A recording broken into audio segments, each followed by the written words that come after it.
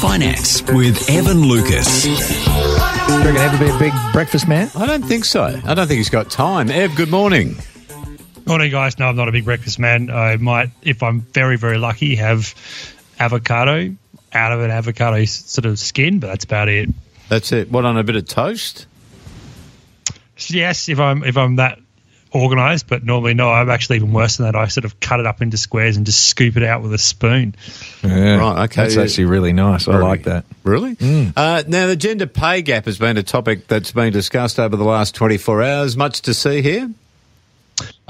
Yes, I think is probably the answer, Mills. I know I've sort of answered that sort of half-heartedly, but the report is officially out today from WIGA, so the new sort of entity that's been set up by the federal government to adjust the gender pay gap. As you'd expect, it exists. We know it does.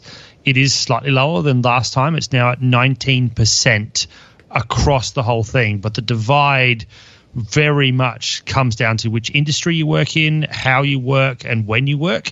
And it also comes down to bonuses. And I think that's the one I'm really going to address, is that if you look at the bonus differential between men and women, the pay gap can blow out to as bad as 70% difference between, yes, exactly.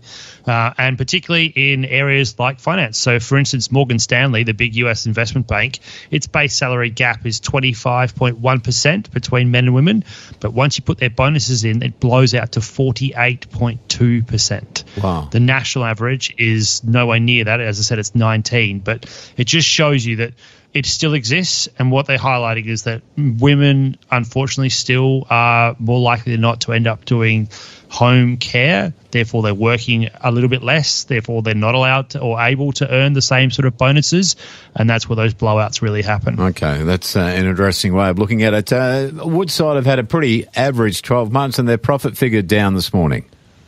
Yeah, and so it just continues on with that 12 months of averageness. So their overall net profit dropped 37% from last year, but bottom line earnings were down 74%. As we know, they took massive write-downs in their oil and gas ventures in the US and in Western Australia. If you look at it, it's actually quite a lot of the old BHP assets that have hurt them quite significantly. You then also have had the big fall in oil prices from this time last year to now. So Woodside is, unfortunately, as you said, last 12 months have been pretty hard, and today's results really basically crystallised that.